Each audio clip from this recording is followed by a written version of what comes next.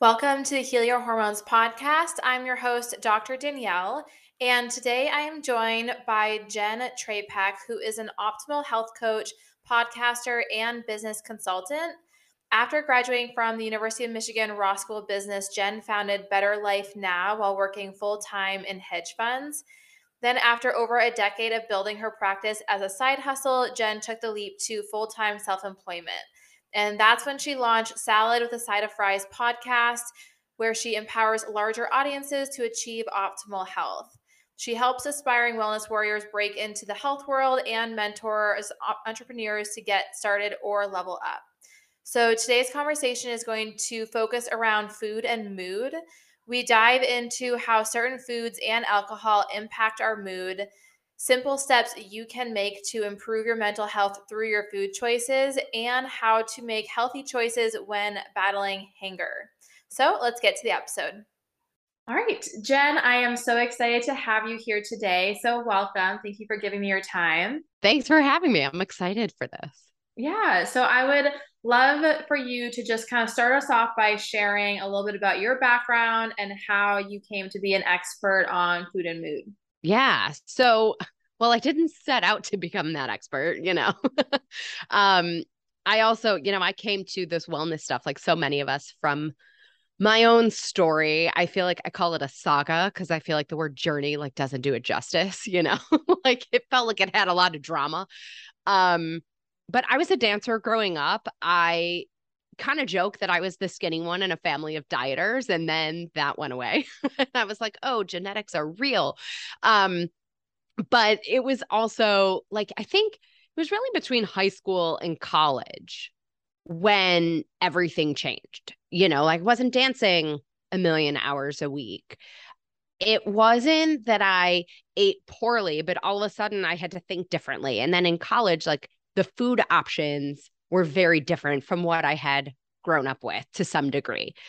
And like it was the first time I had to think about like, oh, do you go to a gym? Like what does a person do?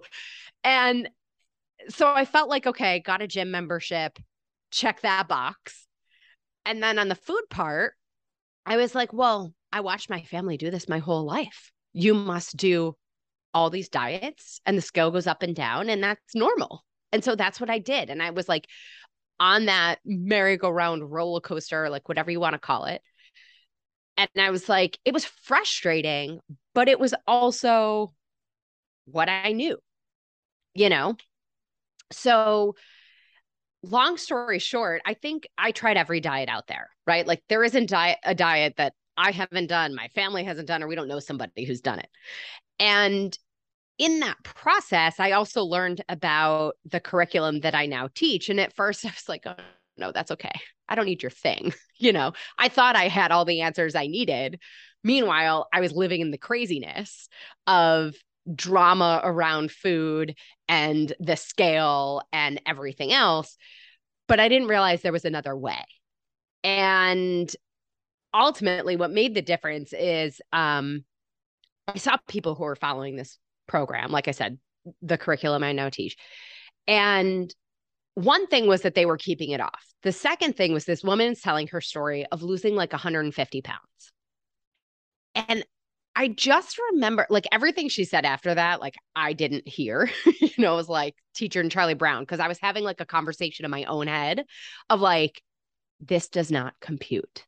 Like I was looking at her and I couldn't see where 10 pounds could have been on this woman's body, but she's telling me like another human was attached to her, you know? And I had this moment with myself of like, Jennifer, like they know something you don't know because this doesn't make any sense. So I worked with a coach. I followed the program. It completely changed my life. Like the only thing that's allowed me to say I've kicked my food issues. And so from there, I was like, everybody deserves this information. This is like the nutrition education we're all supposed to know, and no one ever taught us. And so I started working, I got certifications and training, and I started working with clients on the side of my full-time job. And I started to get into like, well, why isn't this what we learned? And how is this all so connected? Because I've tried to tackle this from every side. And so why is it that this approach seems to work better than all these other things? And how are all these pieces connected? And so that's really sort of what led me down to this, our today's conversation about food and mood, that, so often people will say, well, I just have to work on the mental side. Like it's my willpower or it's my mental fortitude that I can't do the thing. And the truth is, it's both sides.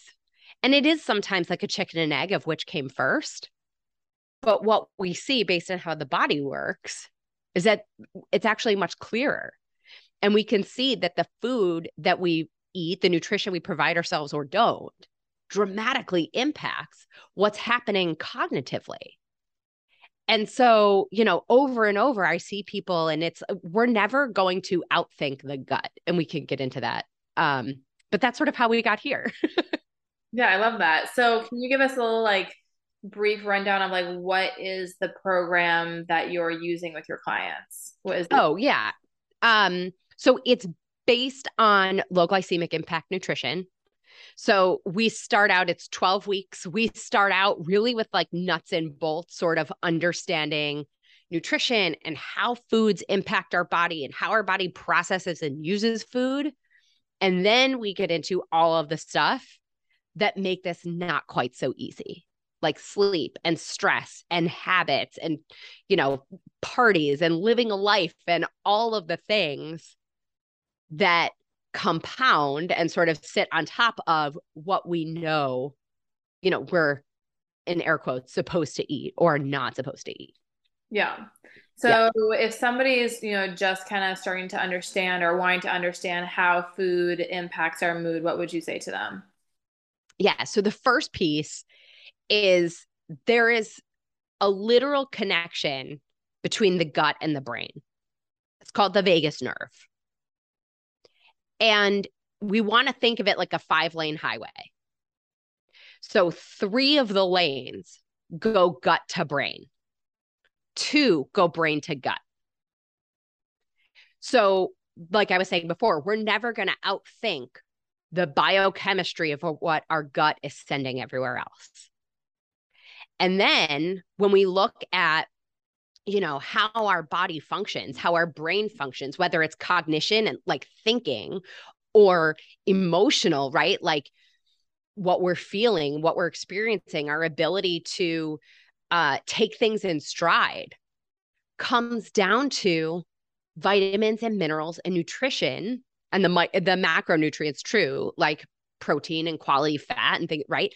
Our body needs those things to produce the neurotransmitters, to give our body the chemicals and the blood sugar and all the things that it needs to function properly. So even when we think about the brain, old sort of cognitive thinking, we talked about the brain in left brain or right brain. You remember that stuff of Yeah, absolutely, yeah. I'm an art person or a numbers person. Yeah. Contemporary thought around cognition and the brain and understanding how we function is to think back of the brain and front of the brain. So back of the brain is like that reptilian brain, like fight or flight, survive at all costs. Everything is out to get us. I need to defend and dig my heels in and panic at everything, right? The front of the brain, like the prefrontal cortex, is what we call higher order thinking. I can organize my day. I can see how something fits into the bigger picture. I can think long term. And if we're ever going to shut off the back of the brain, we need proper fuel to balance our blood sugar. We need the neurotransmitters, and we need them at the right times of the day. Even thinking about how we sleep at night. And listen, I am so guilty of it with my phone. So we've all heard, right? Turn off our screens, the blue light. What's really happening though, why it's such a challenge for our sleep is because those screens, TV, phone, any device gives off that blue light. 7th grade science, the light spectrum, blue light is the closest to sunlight that we can get. Our brain and the neurotransmitters and how our hormones function as far as, day and night and what's supposed to be high and low at any given time is like our circadian rhythm. Like there's a method and a madness to it and a rhythm that it's supposed to take. Well, daylight plays a critical piece in that signaling. So if it's nighttime and our eyes are taking in daylight signaling, it's very confusing to the brain. The brain is going, I'm tired, but this is telling me it's daytime and I'm supposed to be awake and have energy. And so it'll often send us signals to eat because our body's exhausted, but we're telling it we're supposed to be awake. And it's going, if I'm going to stay awake, I need fuel because I've got nothing left. And so when we send those conflicting messages, it snowballs into what we experience down the road of like, I don't know why I can't fall asleep. Right? Like we sort of expect that we're going to like put the phone down, turn the light off and like flip a switch and we're asleep. And then when that doesn't work, we're like, well, why? You know? And it's like these conflicting signals that we're sending with our food, with our habits. And I don't say that to be like doomsday. I say it more so that it's like, no, there's nothing wrong with you. It's all totally chemical and explainable. Right. And then with a couple tweaks, we can have a massive impact. Yeah, and that's a really good point. I definitely think that for most people, the mindless eating is worse at night. And I think sometimes that has a lot to do with under eating during the day, but it Yes. makes sense from the screen perspective. I love that like computers and phones now, there's settings to turn the blue light off, which obviously we're Yep. still getting the light, but it is frustrating that with TVs, at least TVs that I've seen, they don't have that setting yet, which would be so nice if they did. Right. Or like, and then also too, like, especially if you're watching and like laying down, like you're not necessarily the glasses and things like that we could wear. It's not so functional. I don't Yeah. know. Yeah. Where are the TV people to adjust this for us? I know. I'll come someday. What are some of the top foods that help our cognitive functions? Yeah. So interesting. Our brain is mostly fat, specifically DHA and EPA, right? So we need, or DHA mostly. So we need those quality omega 3s in order to fuel the brain.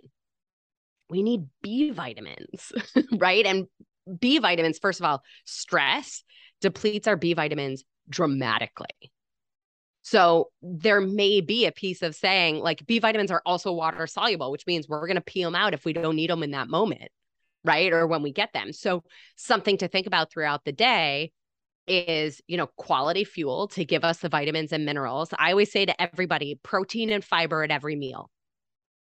Protein is clean, lean protein. If you want animal or plant or something that we don't even know exists yet, whatever, but clean, lean protein, because we need those amino acids for the building blocks of a lot of these neurotransmitters. Fiber is vegetables and sometimes fruit. And we also need that quality fat. And so with the protein, fiber, and quality fat, we also keep our blood sugar even and stable, which helps us function better. It helps eliminate a lot of the ups and downs that we experience. A lot of times we think we have no willpower, but ironically, we actually need to have enough blood sugar in order to have willpower. Like if our blood sugar is too low, it's all back of the brain. It is survival, right? If we're going to be able to use the front of the brain to think clearly, to plan and organize, right? We have to have fuel in our system and proper fuel and even blood sugar. I think, those are like what we call the macronutrients, right? Micronutrients like vitamins and minerals. I mentioned the B vitamins. CoQ10 is a big one, coenzyme Q10. It's really critical for energy of every cell, and in particular muscle cells, but it does really powerful things. We also think about, even just like we said, sun exposure, exercise and moving the body helps everything function. Certainly the things like alcohol and stress and, smoking, those are things that are going to take away from it. Sugar is a neurotoxin, right? So we want to sort of balance the things that can give us extra support and the things that are really doing us a disservice if we're looking to sort of support our proper function with, lifestyle and nutrients and things like that. Antioxidants are super important. So, vitamin C, OPCs. There's a lot of antioxidants out there, but they promote health and fight inflammation. Vitamin C also promotes what we call regulation of the synaptic efficiency. So it helps our body create and use dopamine and glutamic acid, which is another thing. But right, the point being, like, these are building blocks of fundamental human function. So a lot of us are familiar with vitamin C, right? We're talking a lot of your citrus fruits, even spinach and broccoli. For all of your antioxidants, think about colors. Like, the more we can eat the rainbow. So your vegetables and your fruits, and then how many colors can you get on a plate at a time? Because what's interesting about antioxidants is that people will say, oh, well, I take this, so I'm good. And what's interesting to me in the body is, like, think of it like locks and keys. Like, there isn't one key that's going to open every lock. So the same thing happens in our body. There's different sort of shapes and receptor sites. And so we need a variety of antioxidants to sort of fit all of those receptor sites in the body. So all of your berries and, your fruits and vegetables are going to give you different kinds of antioxidants, right? The phytonutrients, the plant nutrients that our bodies really need. So like I said, like broccoli, yams, Brussels sprouts, carrots, spinach. If we're eating a variety, we're going to get what we need for the most part. Common thing I see, we get like kind of in this routine of eating similar things every day, and we can be eating good things, but if we're eating the same two vegetables for dinner every single night, then at some point, I mean, they're still going to be good for us, but they kind of lose their importance, So not being afraid to rotate things out, or Totally. access to like a farmer's market, maybe going once a week, once every other week, maybe trying to find a vegetable that you have no idea what to do with and bring it home and figure out how to cook it. So you're getting that diversity. Absolutely. And eating seasonally too. Seasonally, not just, in general, but specific to where you live, is also going to help the fruits and vegetables that you do have, provided you're getting them locally, like you're talking about, right from the farmer's market. It's going to help them be even better than, maybe an orange that came from Florida and you live in Washington State. So our fruits and vegetables get nutrients from the soil. It can only get nutrients from the soil as long as it is connected to the vine. It is likely picked far before it is actually ripe, which means it's ripening in a truck not connected to the vine. So the color might look right, but it doesn't have the same nutrient density as the same orange that actually stayed on the tree longer. So the more we can eat locally and seasonally, we're hopefully, depending on our farms, but hopefully upping the ante of the nutrient density of the foods that we're picking. Yeah, I love that. I love that you mentioned that piece about blood sugar too, because I work a lot with women with PCOS and infertility. And a lot of the times, pretty much every single episode, I talk about eating to balance blood sugar. And I talk about it from a standpoint of, balancing your hormones and improving your fertility. Yep. But it's nice to hear from the perspective of supporting your brain health as well. So kind of tie in with the foods, can you talk a little bit about how alcohol can impact our brain and mood? Yeah. So, I mean, we've all heard it, right? Alcohol can be such a downer. But it really induces stress on the body. And so it takes all of our function into this, dealing with the alcohol instead of everything else. Our liver is a good example where, like, the liver did not get the multitasking memo. Like, our liver can only do one thing at a time. And so until, right, we call it intoxicated, until the alcohol, the highest level toxin, is removed from the body, the liver will not deal with anything else that is less toxic, like sugar and fat and other things that we've eaten. So what ends up happening is that all the systems in our body are hijacked by the alcohol. So a lot of times, one of my specialties is weight management. And so a lot of times everybody says, oh, well, I know why, alcohol, it's the sugar, right? And it's then the mixers. And then once you have the alcohol, you don't care what you eat. And it's like, that's actually not it. It's really the liver. And so our cognitive function and our mood is really the same way with the alcohol, that everything is sort of hijacked by this until it's out of our system. And so if we want to give ourselves a fighting chance, alcohol is only going to disrupt it. It doesn't mean don't drink ever, right? But we have to choose what's reasonable for us and what makes the most sense given what our desired outcomes are and our level of commitment to those outcomes. Yeah, I mean, especially with alcohol, it's like typically we're drinking at night and then we're going to bed and it's impacting our sleep and we're Yeah. not having that time to, for our brain to detox and for our body to kind of reset. And that, what I would just say, it's completely not based on any sort of science, but in my mind, I'm like, maybe if we were to drink, it's better to drink during the day because at least it's not going to impact our sleep as much as at first, drinking at 10 p.m. at night, where that's really messing with our sleep. But yeah, I mean, I think that a lot of times we think of like what comes along with the alcohol, but we don't really think about like how does alcohol itself, even if we were to have just say like whiskey on the rocks, like without the sugar, Yep. without the late night pizza, You're whatever. speaking my language now. Yeah, how does that actually impact us? And for me, the biggest thing I notice when I drink is my sleep goes to complete crap, and it's gotten Yeah. worse as I've gotten older. And like that to me is what gives me the hangover is like the lack of sleep. Yeah. Well, and it's like, think about, we call it passed out, right? It's not actually sleep. Yeah. It's not what we think of as proper sleep, like restorative quality sleep. It's passed out, Yeah. Um, and those are not the same things. Yeah. yeah. Are there any other times of the day that we should or shouldn't eat if we're trying to improve our mood? Yes. I love this question. Um, Eat regularly and eat quality food, right? I think so often, and especially these days, I know you're a big fan of breakfast. I'm a big fan of breakfast. But I think with a lot of the fads and the things that we're hearing about, there's this push to skip breakfast, and it's really doing us a disservice. People say that they think their brain functions better. No, that is not better function. That is fight or flight survival function, right? And there's a big difference. So I typically recommend we want to eat within like an hour to 90 minutes of waking up.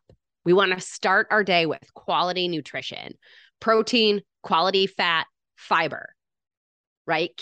Set our blood sugar up, keep our blood sugar stable. And we want to eat regularly, whatever that means for you for your day. Some people prefer bigger meals and fewer snacks. Some people prefer, smaller things and eating more often. As long as what we eat when we eat is giving us the nutrition and keeping our blood sugar stable, we have the best chance to give our body everything it needs, the macro and the micronutrients, and supporting our blood sugar so that we can function and think clearly and do everything that we're expecting our bodies to do, physically and mentally. Yeah, I think, with the breakfast component, well, by now, if you've listened to this podcast, like more than even 2 episodes, like, breakfast is so important and don't skip it, start eating it. But I can see people also, they get so focused on breakfast and then they're like, well, I did breakfast really well. And they let the rest of the day kind of go to crap if they don't eat until dinner. And it's like, no, it's not Yeah. like the point. The point is, yes, have a good breakfast, but then also like continue that throughout the day.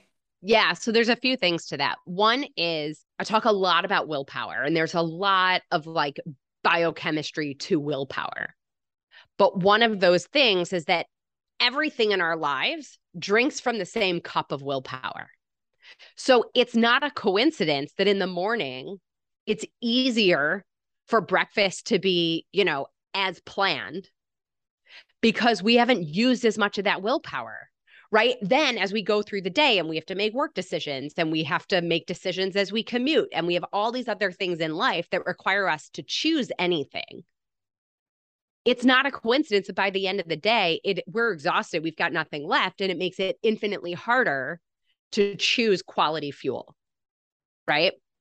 So you're exactly right. We want to eat throughout the day. And the more we eat throughout the day, it helps replenish that cup of willpower, right? When we're eating quality nutrition throughout the day, it leaves us with something left at the end of the day to help keep going. So, a guideline that I like to give people is like a meal is probably going to last us 4 to like 5.5 hours, depending on how much we have. A snack is going to last us 1 to 2. So think about that as we plan the day. So like if you know you have a big meeting and you're not going to have a chance to eat, then either we want to eat more to last us through that meeting, or we want to plan something that's going to be, easy to, maybe it's that's a great time for, a protein shake or a smoothie or something, because we could sip it in a meeting without being obnoxious, like digging out our salad, like, don't mind me, um, or like I have clients who are in classes, right? It's like sometimes we have to plan and bring something to have during that class so that we're held over. And maybe dinner ends up being 2 smaller snacks, but like breakfast and lunch were more of a meal size because that's how the day allowed. So sometimes it's a little bit of planning and to say, okay, like the next chance I'm going to have, or I know that based on this breakfast, I'm not going to be hungry again until this time. Cool. I think it can sort of, and every person's different in what we have, but I think those give us some decent guidelines to help plan the day so that it's not breakfast was awesome and then now it's 7:30 and I'm ravenous. Yeah, no, I think that is really helpful. And I think for people who are trying to figure out, okay, do I need to eat more often or am I better with bigger meals less frequently? I think that two things to watch for. One would be if you're getting any sort of cravings or like immediate hunger after meals. If you're getting hungry right after meals, and probably what you're eating isn't right for your body. I see this happen a lot with like oatmeal in the morning because we think of Oh, oatmeal as a health food. But if we're not adding protein and fat to it, then we could eat oatmeal and an hour later be hungry. So that's usually a good sign that that's whatever version of oatmeal you're making is probably not the best breakfast for you. And then the other version is the energy. So if your energy is dropping, a yep. couple hours after your meal, did you eat enough to balance your blood sugar? Did you not eat enough to begin with? So just kind of checking in with your Or body. no, yeah. Or like even what we had, right? Yeah. Like a lot of times, like you were saying with the breakfast, and we're sold such a bill of goods when it comes to the marketing around food, and it just does us all such a disservice to pay attention to anything on the front of a package, like even with oatmeal, adding, like you said, adding the protein, adding the fat, and adding fiber, because a lot of the oatmeal we think has fiber, but it actually doesn't by the time it's the kind that we're making, you know? So it's such a big piece to recognize too. Like cravings can also, like a lot of times when we're craving sugar, what we actually need is protein because our body's going, I'm exhausted and I need fuel. And there can be a lot to cravings too, in terms of even being able to recognize what we're craving. You know, is it a specific food or is it something?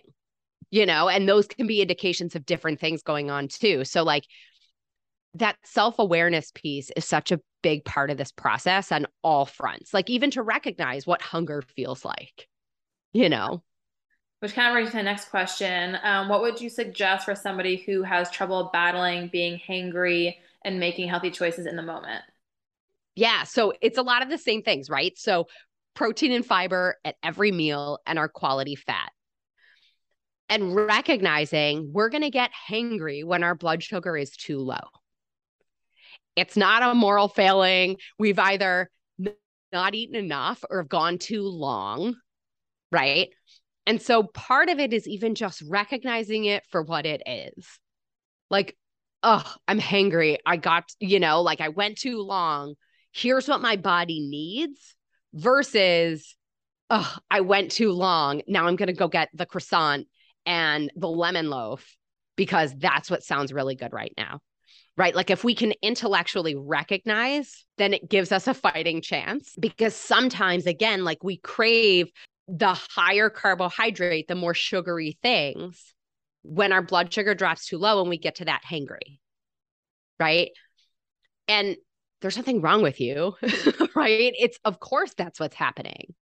And so instead of feeling like we're a failure, we can sort of now going left brain, right brain, like we can sort of look at it more intellectually and say, oh, I get why that looks so good to me right now. And what I actually need is this. Yeah, I think just kind of taking a step back and kind of doing a recall of your day sometimes and looking at like, okay, what did I eat? How did I feel throughout the day? Sometimes I'll actually have my patients do this. If they're doing a food journal, I'll have them track, how satiated were you after? How soon after Yes. did you get hungry again? And then you can start to kind of plan your day. Like you said, if somebody has class and they know they're going to have a certain schedule on Tuesdays and Thursdays, they can start to plan ahead. I think that a lot of our food choices can be improved by just planning ahead. Yeah. And I think it also helps us, like, if we're journaling, right? And we're keeping this log, even looking at identifying like our behavior around the food, right? What's our body telling us versus what our mind is telling us? Can we even decipher between the two? Because that can be confusing sometimes. You know, like I'll do with my clients like hunger ratings, right? Physically checking in with your stomach. And then, oh, you know what I mean? Like my stomach is actually not hungry, but my head is telling me I want all these things. That's more likely an indication of something stressful happening or looking for an escape or looking for something else, right? Using food to remedy something that's not actually hunger related, physical hunger related, right? And I think too, similar to a hunger rating, we'll look at energy ranking, right? Like 1 to 10, one being like, I can hardly get out of bed, and 10 being like, I'm jumping out of bed, ready to do it all again, right? Even looking at where we're feeling throughout the day and our self esteem. If one is like, fake it till you make it, and 10 is like, I feel awesome, get out of my way, right? It gives us extra tools and insight to see what impacts those different choices. And one of my favorite things in looking at logs, and keeping track of the data is that a lot of times what we're experiencing is a function of something that happened, even up to 3 days ago. And we have this like recency bias where we think that however we're feeling is a function of what we ate 10 minutes ago. And sometimes it's not really that. And so we're not great at remembering what happened 3 days ago. So by collecting the data, we can then look at it more objectively and start to look at patterns across time. And then we can start to identify some of those things for us that are personally more challenging, that are probably different than maybe what it might be for the next person. Yeah, I think when it comes to that, having an outsider's perspective, Yep. objectively look at it, because we can make it seem so simple of just like eat consistently, pair your meals better, across, be logical, think of like why you're having these cravings, but it can be really hard to do when you're in it, and then you're balancing work and home life and all these other Yeah. things. That's where like working with a professional who can kind of help you prioritize, like, okay, focus on this, these one or two things first and then build on from there, can be really helpful so you don't feel so overwhelmed of like feeling like every day you're starting over and then you're failing and then you're starting over. And you have someone kind of like in your corner of like kind of cheering you on, saying like, look at the progress you've made, look where you've come from, look at the changes you've made, to kind of give you that accountability and encouragement to continue to move forward and make those changes. Absolutely. Absolutely. And that's where, like you or I come in, right? Because there's so much to this that a lot of times when we try to do it on our own, like you just said, like we feel like we're failing every day. Like I promise you, you're not. And there are very logical, chemical, uh, explanations for what's going on. And so when we can look at it that way, when we can look at it as data rather than the food police, right? It shifts our perspective on everything. Yeah, absolutely. Well, if people are wanting to learn more about your program, potentially work with you, where can they find you? Yeah. So website is asaladwithasideoffries.com. My podcast, Salad with a Side of Fries, Wherever you like to listen, we're there. And all social media, I am at Jenn Trepeck, JENNTREPECK. Amazing. And I'm just curious, what led to your name, Salad with a Side of Fries? Yeah. Well, so first of all, it is like my default order a lot of times. Yeah. Um, but I was sort of toying with a lot of names, but it was really the best name that gives away what we do, right? It's wellness and nutrition, but for real life. Yeah, I love The that. balance. I love that. Thanks. Well, thank you so much for being here. I know this episode's going to be super helpful for a lot of the listeners. So thank you for taking the time. And it was lovely to speak with you. Thank you. I appreciate it. All right, that is all I have for you today. Make sure you go give Jenn a follow over on Instagram. And if you have any questions or topic requests, be sure to send them to Dr. Danielle, _ND on Instagram or TikTok. And I will see you next Tuesday.